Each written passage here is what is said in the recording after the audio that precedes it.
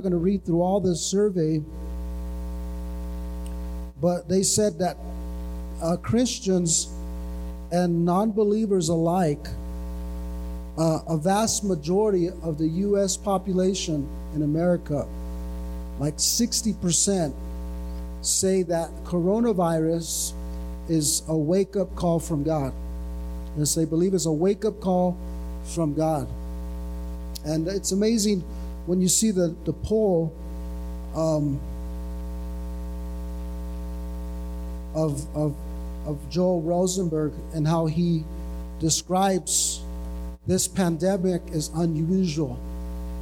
How many of you guys know we're living in prophetic biblical times? I know we say that over and over and over again, and you hear it. And the Bible says that in the last days there will be scoffers who will mock and say, where is the coming? Ever since, you could probably say ever since we were children, we've heard that Jesus Christ is coming. But how many of you guys know that in old little Capulin, New Mexico, we had an earthquake, 3.4 magnitude, right here? Who would have thought? Who would have thought? Did I tell you about the earthquake I felt in California? I think I did when my grandma poked her. I told the pastors in Mexico. My grandma was sewing. We lived in Guadalupe. Actually, before they lived in Guadalupe, my grandmother was born in Capulin, New Mexico. So there's a little historical significance there. So they went to Guadalupe, California. They followed one of my cousins over there, and one of my first cousins, because my grandfather, was raising her and loved her, and the dad was a military dad, and the mom left, my aunt left, and so they followed Eileen. It's her fault. So my grandparents followed Eileen. My grandpa didn't know what part of California. He just knew along the coast in the little town Guadalupe. Orlando was stationed in there in Santa Maria and Lompoc. There's a naval base or an Air Force base. He was stationed there, and one of his friends said, "Oh, I've been there before. I'll take you. Derechitomente, I'll take you. Exactamente, I'll take you where that little town's at." And it's on the edge of the Gulf. And he went into this neighborhood, he drove the streets, and he saw a little girl, and he said, "That's my granddaughter, and I'm taking her back." And his intentions was to bring her back to Santa Fe, and they stayed there. And then later on, all my mom and my brothers, my uncles and aunts, all of them, the younger ones left. So that's how the tale is, how I ended up in California. I wasn't born then, but... And then of all places, God drops me off here. Leaves me here, stranded with you guys. I've been shouting SOS my whole life.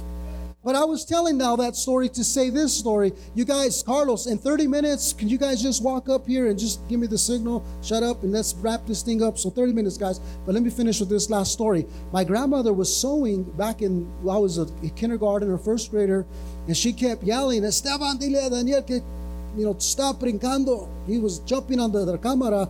She said, "Have him stop jumping." And she's yelling at my grandpa to tell me to stop jumping on the bed because she was sewing, and she poked her finger. And she turned around and I wasn't there. And then my grandpa said, "Well, Daniel no está." And I was outside, and she's blaming me that I was jumping on the bed and it was an earthquake. And I told the pastors, we live by the railroad tracks too there in Guadalupe. The railroad tracks passed along the Pacific coast, and the railroad track passed, and when the railroad passed, you would often feel the shake. You would hear it, and we thought that was it. My grandpa said, "No, it's the train." And then they went into the living room, and this big mirror that my uncle Pat made. He made this mirror in the I don't know, when was it, in 70s, I guess, in the 60s. He was a teenager. He was working at basically the Boys and Girls Club as a community center there in Guadalupe. And this mirror, which is still in my home today, it was rocking back and forth. And my grandpa said, "That's not the train, that's an earthquake. And that's not Daniel, Danielito." And there was the earthquake was shaking. So I've never felt an earthquake. I've never been in one. Just that time, I don't remember it. So I don't know why I shared all that. But how many of you guys know that if an earthquake can hit in California as big as a magnitude as a 7.2, it can happen here too, I guess. So we need a spiritual earthquake. Well, Where am I going, guys? Help me out. First Peter. I'm pretty much going to be out of Peter most of the morning. And we have a couple announcements. The Bible says that we are going to see Jerusalem come down from heaven, a new city, that beautiful city. So let's go to 1 Peter chapter 1. Though now for a little while, if need be, you have been grieved by various trials. Notice that the genuineness of your faith, being much more precious than gold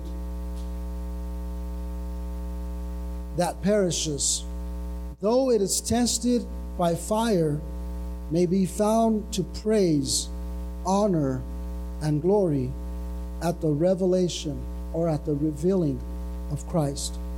Notice, at the revealing of Christ, there's going to be a great revealing that it's much more precious than tested gold, much more value than tested gold, and that is our faith.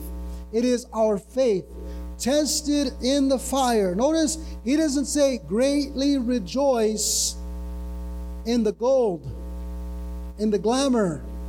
He says greatly rejoice. Notice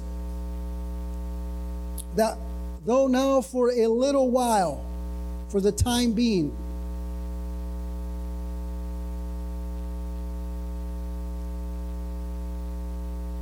then let's go to 2 Peter. And I wish I didn't have to stop there because there's so much more. But if you go to 2 Peter chapter 1, it says verse 2. I don't know if we have verse 3, but I'm going to start at verse 2. It says, grace and peace to you. Now this is Paul's Siamese twins of the Bible. Paul uses grace and mercy, but Peter uses grace and peace. Power and shalom. Power, peace. Be multiplied to you.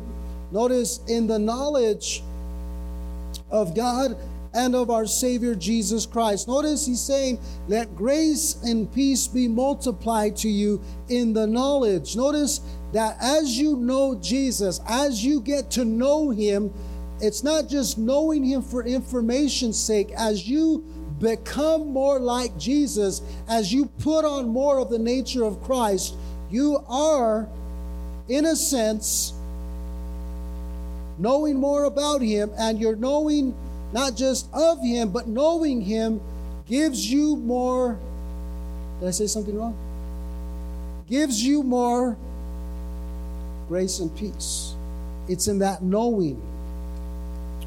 And then it says, and I love this, I've been preaching this for over a year to the guys in the home.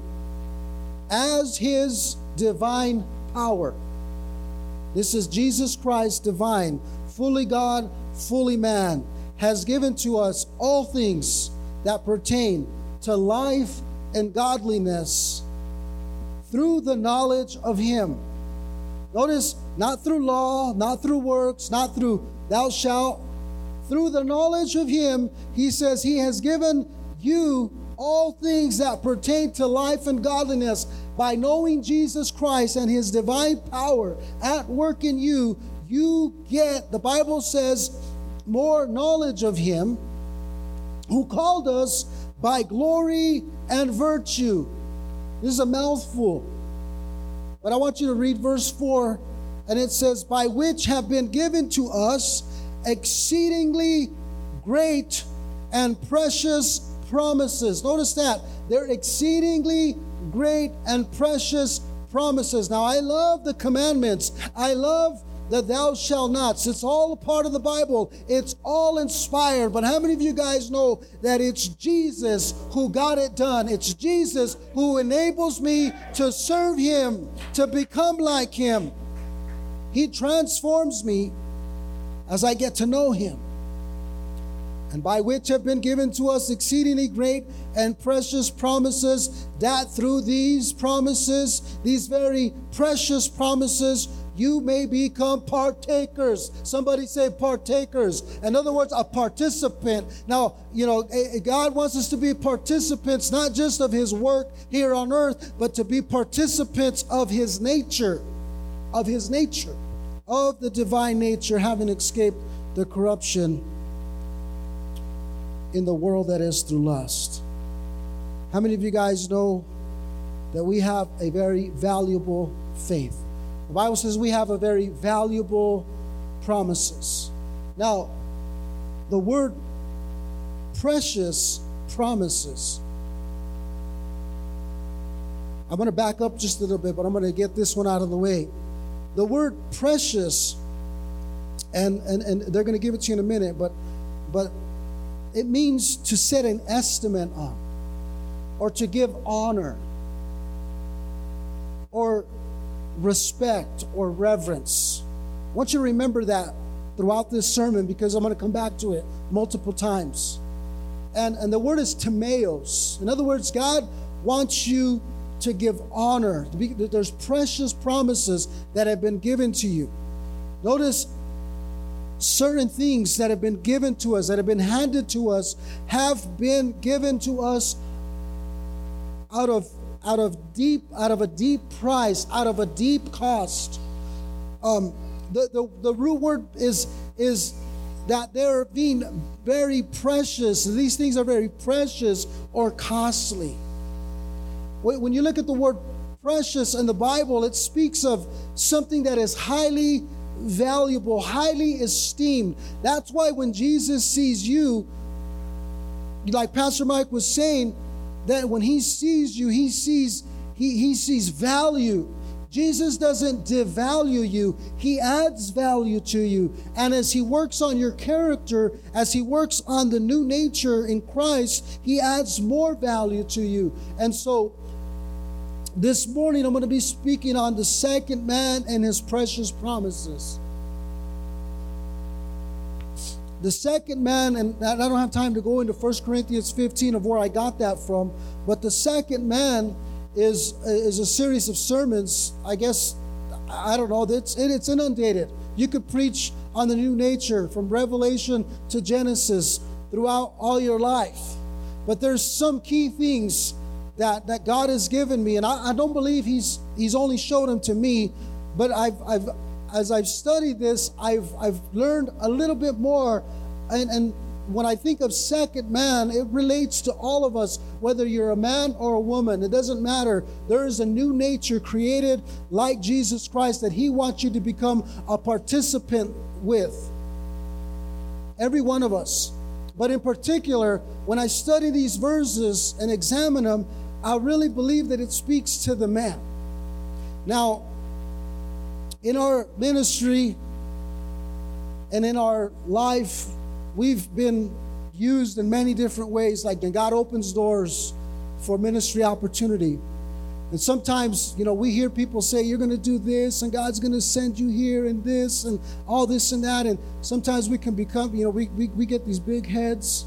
And I remember a story I heard by the late Ravi Zacharias when his first ministry preaching experience on a national stage was in 1984, I think it was, or 87, with Dr. Billy Graham.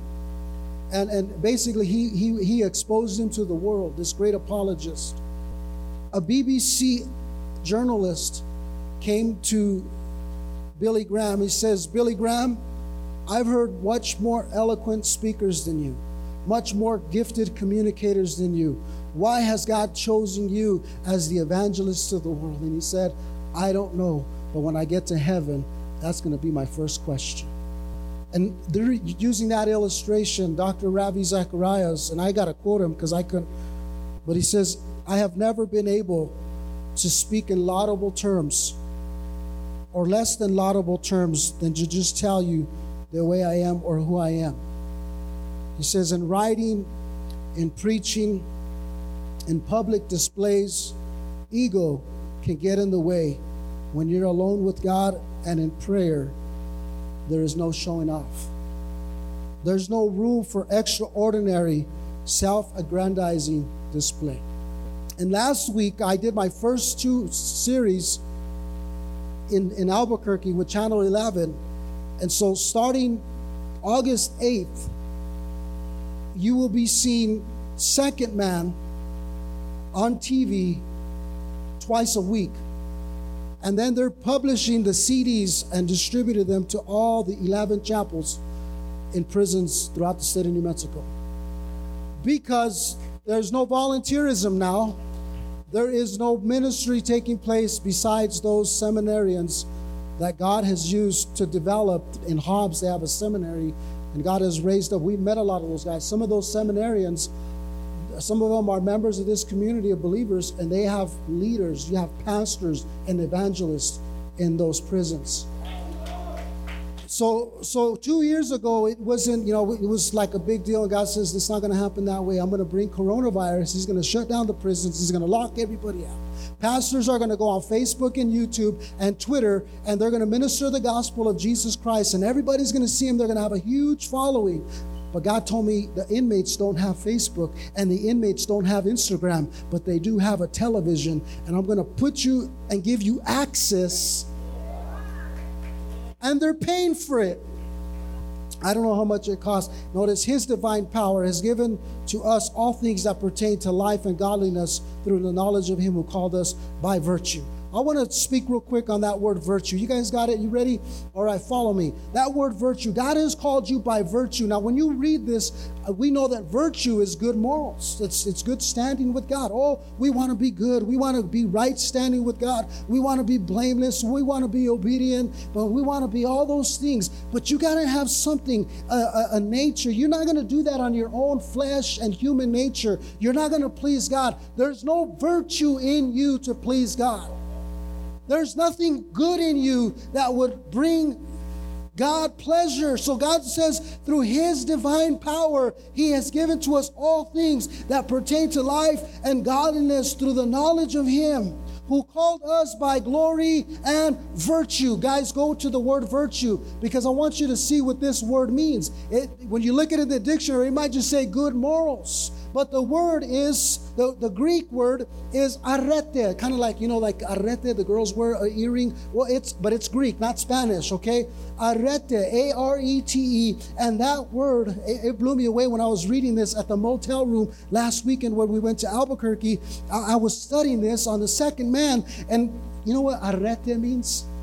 It means proper, believe it or not, proper manliness. Proper valor. When you become like Jesus Christ, he gives you a proper valor. In other words, a spiritual valor. He gives you a proper manliness, not a manliness of this world that the world takes, but a proper manliness. How many of you guys know that you are partakers with Jesus Christ, and as you participate with him, he makes you a virtuous man. He makes you a man with virtue. He gives you proper manliness. Now, there's a lot in there, but let's go on. By which have been given to you exceedingly great and precious promises, that through these you may be partakers. Partakers of what? Well, partakers of the divine nature. What's the word partakers? There it is. Proper manliness, excellent, complete. In other words, there's nothing lacking in you. That's the part that I was missing. When God develops you as a man, there is that complete quality. There's that complete completeness, that maturity that Ephesians 4 talks about. That as you grow up and mature in Christ, there is that intrinsic attributed by a relationship or fellowship with Jesus Christ.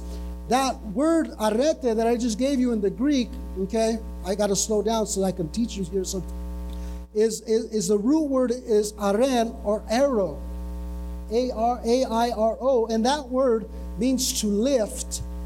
Okay, when God has given you the virtue and proper manliness and godliness, that work that God is doing in you, notice that He's lifting you up and He's taking you up or away. In other words, He's raising you up.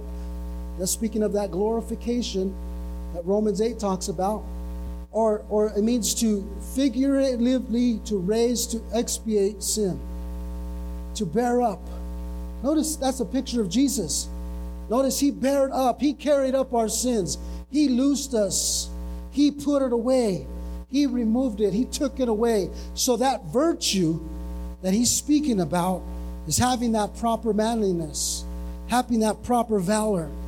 Notice that Jesus Christ, when he came as the God-man, he had the proper valor and said, I lay my life down. Notice, I do not take my life. He says, you do not take my life away from me. I lay down my life so that I can lift it up again. So I lay down my life so I can carry it up again. So while I carry you up, I carry up and carry off your sins.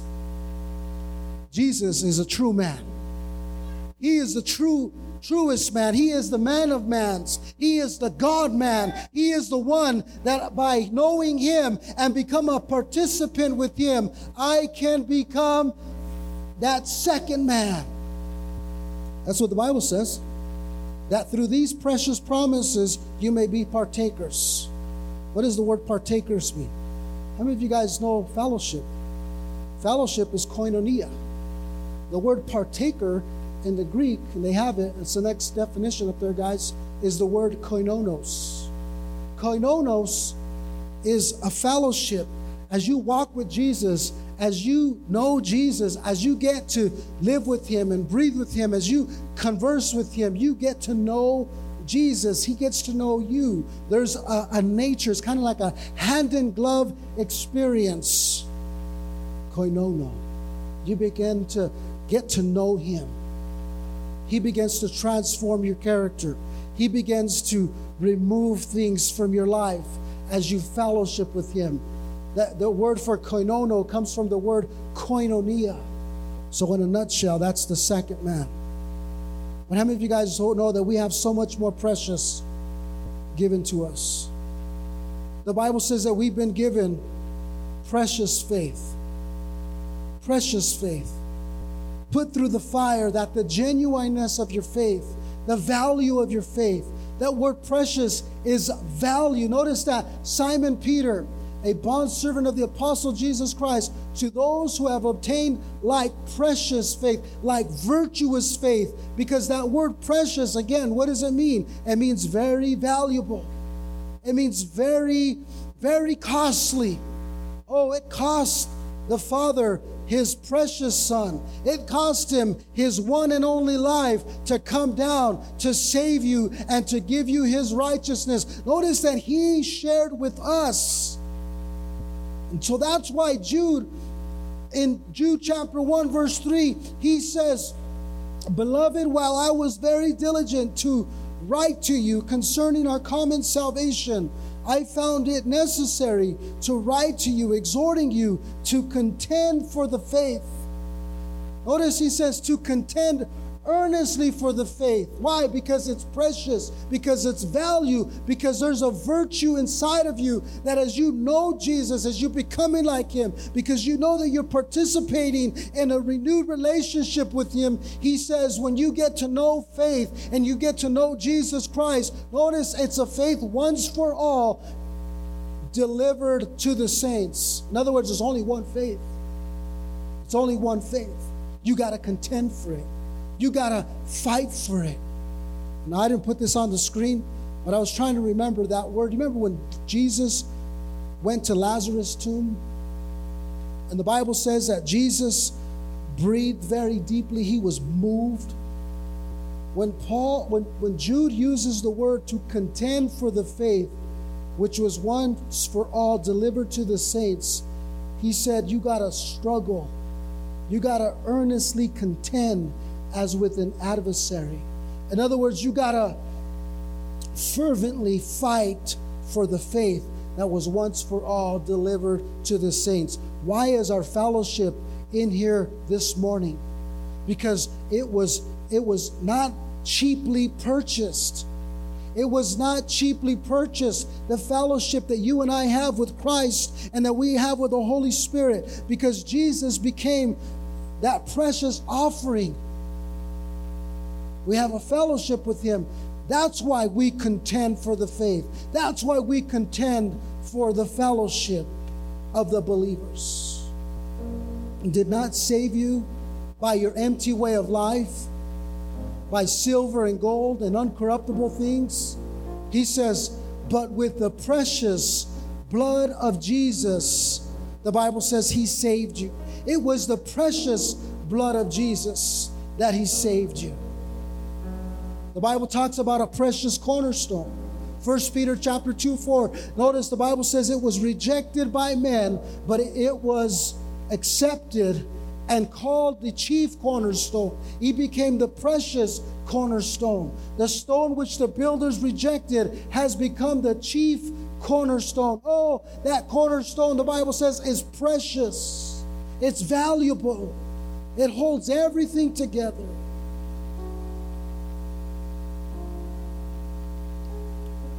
In 1 Peter 3:7, Paul says, husbands likewise, dwell with your wife with an understanding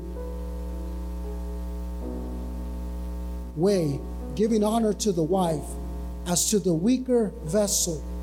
That word giving honor is consider her precious. Consider it valuable. Consider it, if it's not valuable, you won't contend for it. So you got to contend for your marriage as you would for the faith. Once for all delivered. In other words, there's only one faith given to you.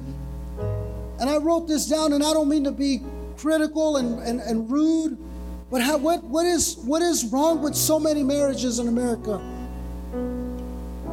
Why so many remarriages?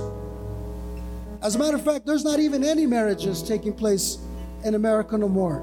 I wrote this down. America has divorced the idea of marriage because we've reduced the value of marriage. We don't no longer value marriage. And God says, husbands, dwell with your wife in an understanding way. That word understanding, it blew me away. And I don't got time to go through all this stuff. I wish you would read your Bible. It said understanding as like a science. How many of you guys know that women are like a science project?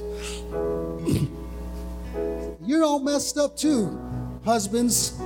But he says, live with your wife as in an understanding way. And as you got to be like Thomas Edison trying to figure out the light. And you got to be like, Lucius, come on, help me out. All those other discoverers and the law of gravity. It's like it's a science. When's the light going to ever go on?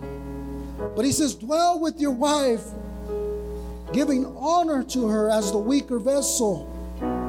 In other words, because she's precious.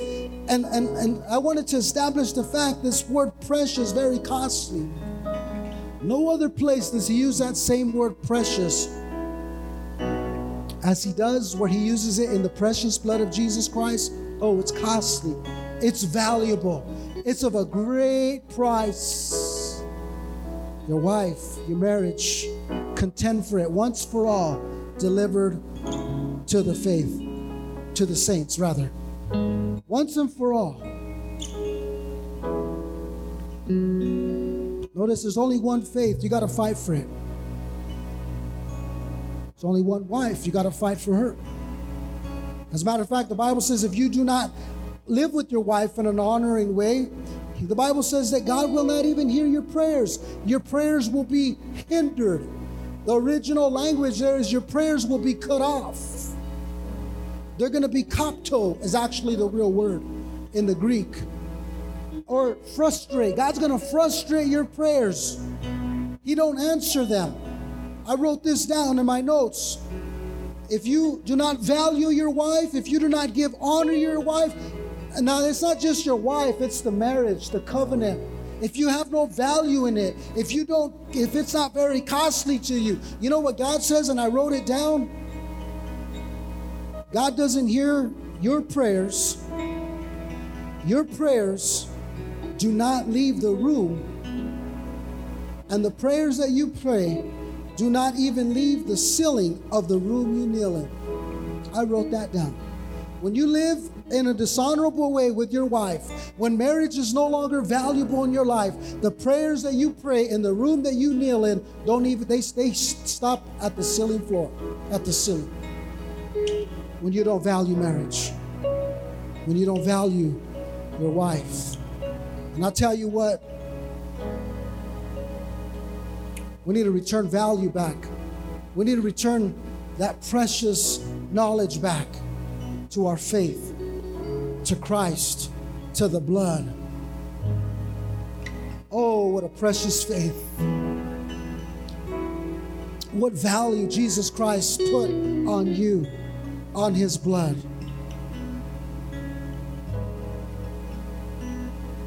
What a great price he paid for you.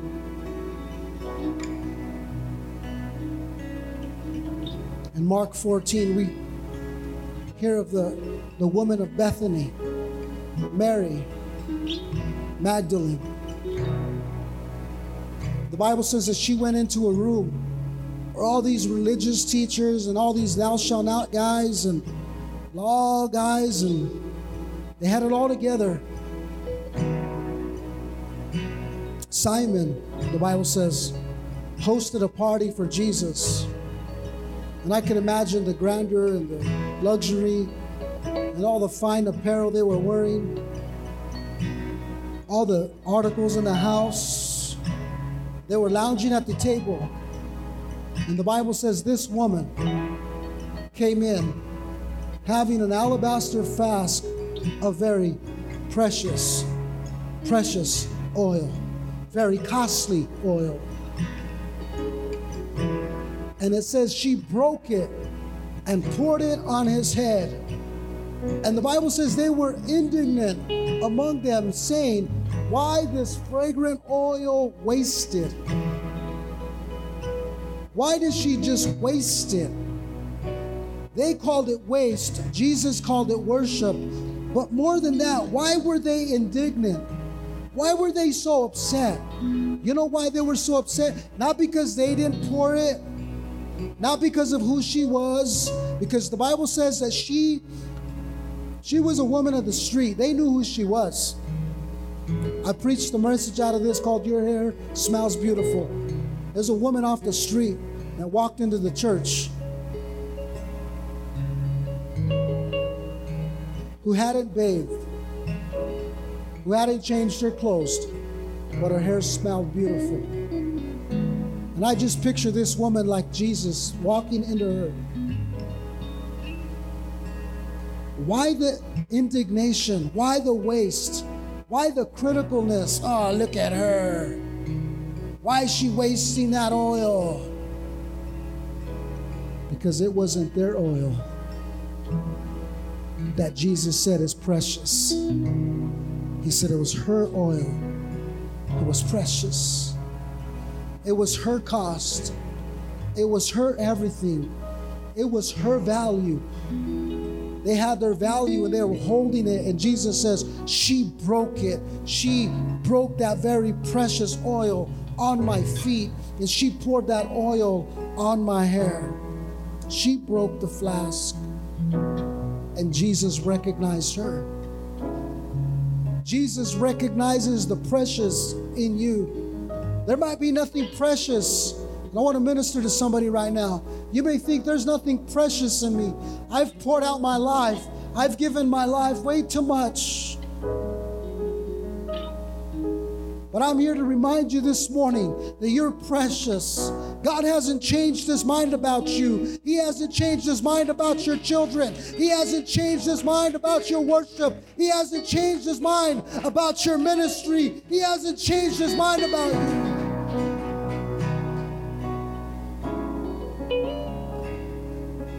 And as I was writing this last night or this morning, whenever it was I got here, this woman that walked in with that precious, valuable oil, very costly oil, that very precious oil, when she walked in, they looked at her and said, But Jesus says she has something that you don't have. So she was willing to break her value because she recognized the Lord who valued her. And I wonder if people know we see worth in them. Does our wife know we see worth in them? Oh, you're precious. Oh, I honor you. And you don't got to do it with words. You don't got to do it with gifts. At a very vulnerable time in your marriage, the devil will come and compliment your wife. He says, did God really say? I don't know. Did he?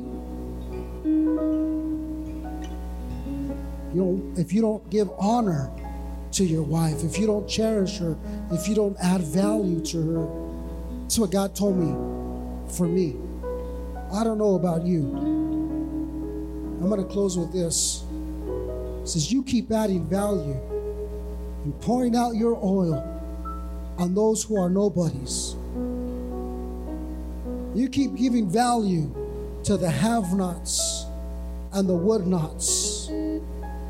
And I shall not withhold my precious oil from you.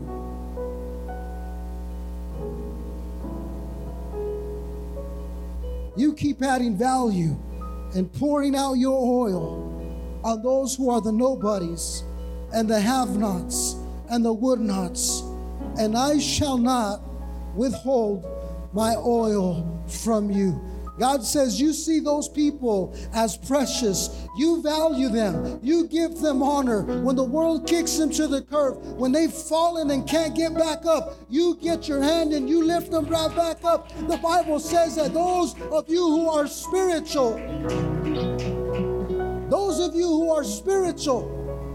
to restore those that have fallen with gentleness and humility. Why? Because they're precious. He paid a price for them. You didn't pay a price for them. But how many of you guys want to enter into that kenosis relationship? You get to participate because of his divine nature. You get to participate. You get to become a partaker of the divine nature.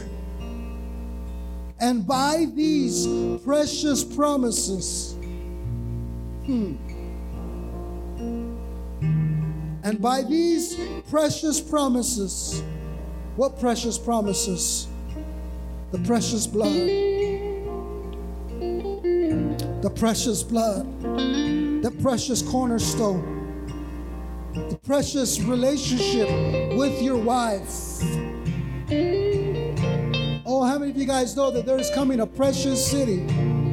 In Revelation, he talks about a precious city, a precious place for a precious people. Oh, one day, the Bible says that the New Jerusalem will descend upon the earth and we will reign and live with Christ forever.